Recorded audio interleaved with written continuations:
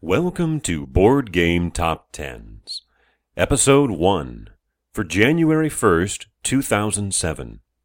This is the Board Game Geek Top 10 edition. On the website BoardGameGeek.com is a database with every imaginable game. Each user can go in and rate any or all games that they choose. And what the system does is take all of these ratings and provide an average. However, the way the games are ranked on the site is not based on that raw average. Because, think about it. Let's say you have a game that has a couple thousand votes. Likely its average is going to be relatively moderated. You can't have an average of 10 with that many people voting it. But what if a game only has 5 votes or 30?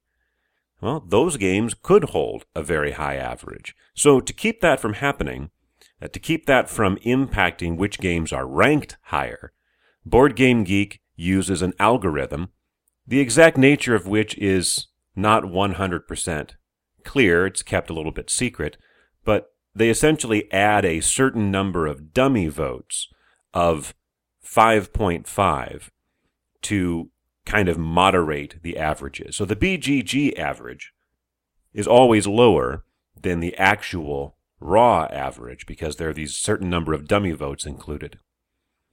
The number I will be mentioning here is that Board Game Geek average. It is the number on which the games are sorted.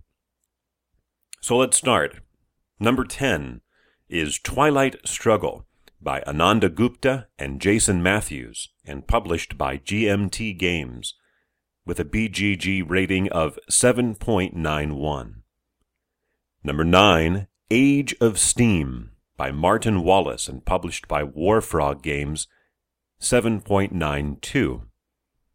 Number 8, Die Macher by Karl-Heinz Schmiel, and published by Valley Games, at 7.95.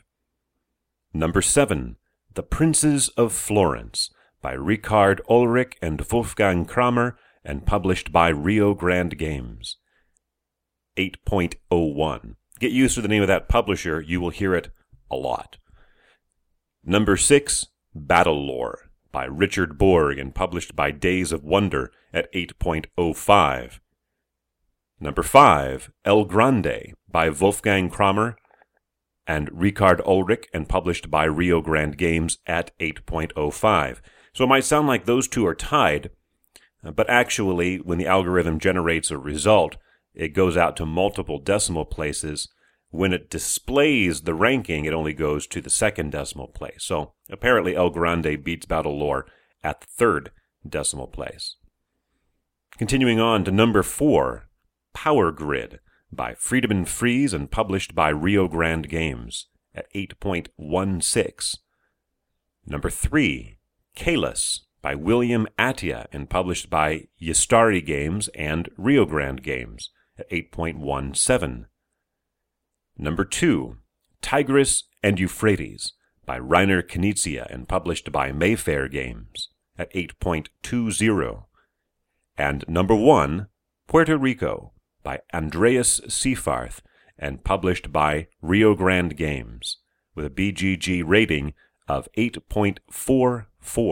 So it's worth pointing out that the distance from number 1 to number 2 is 0.24, or I'll call that 24 points, whereas that's the same as the difference from number 2 all the way down to number 8.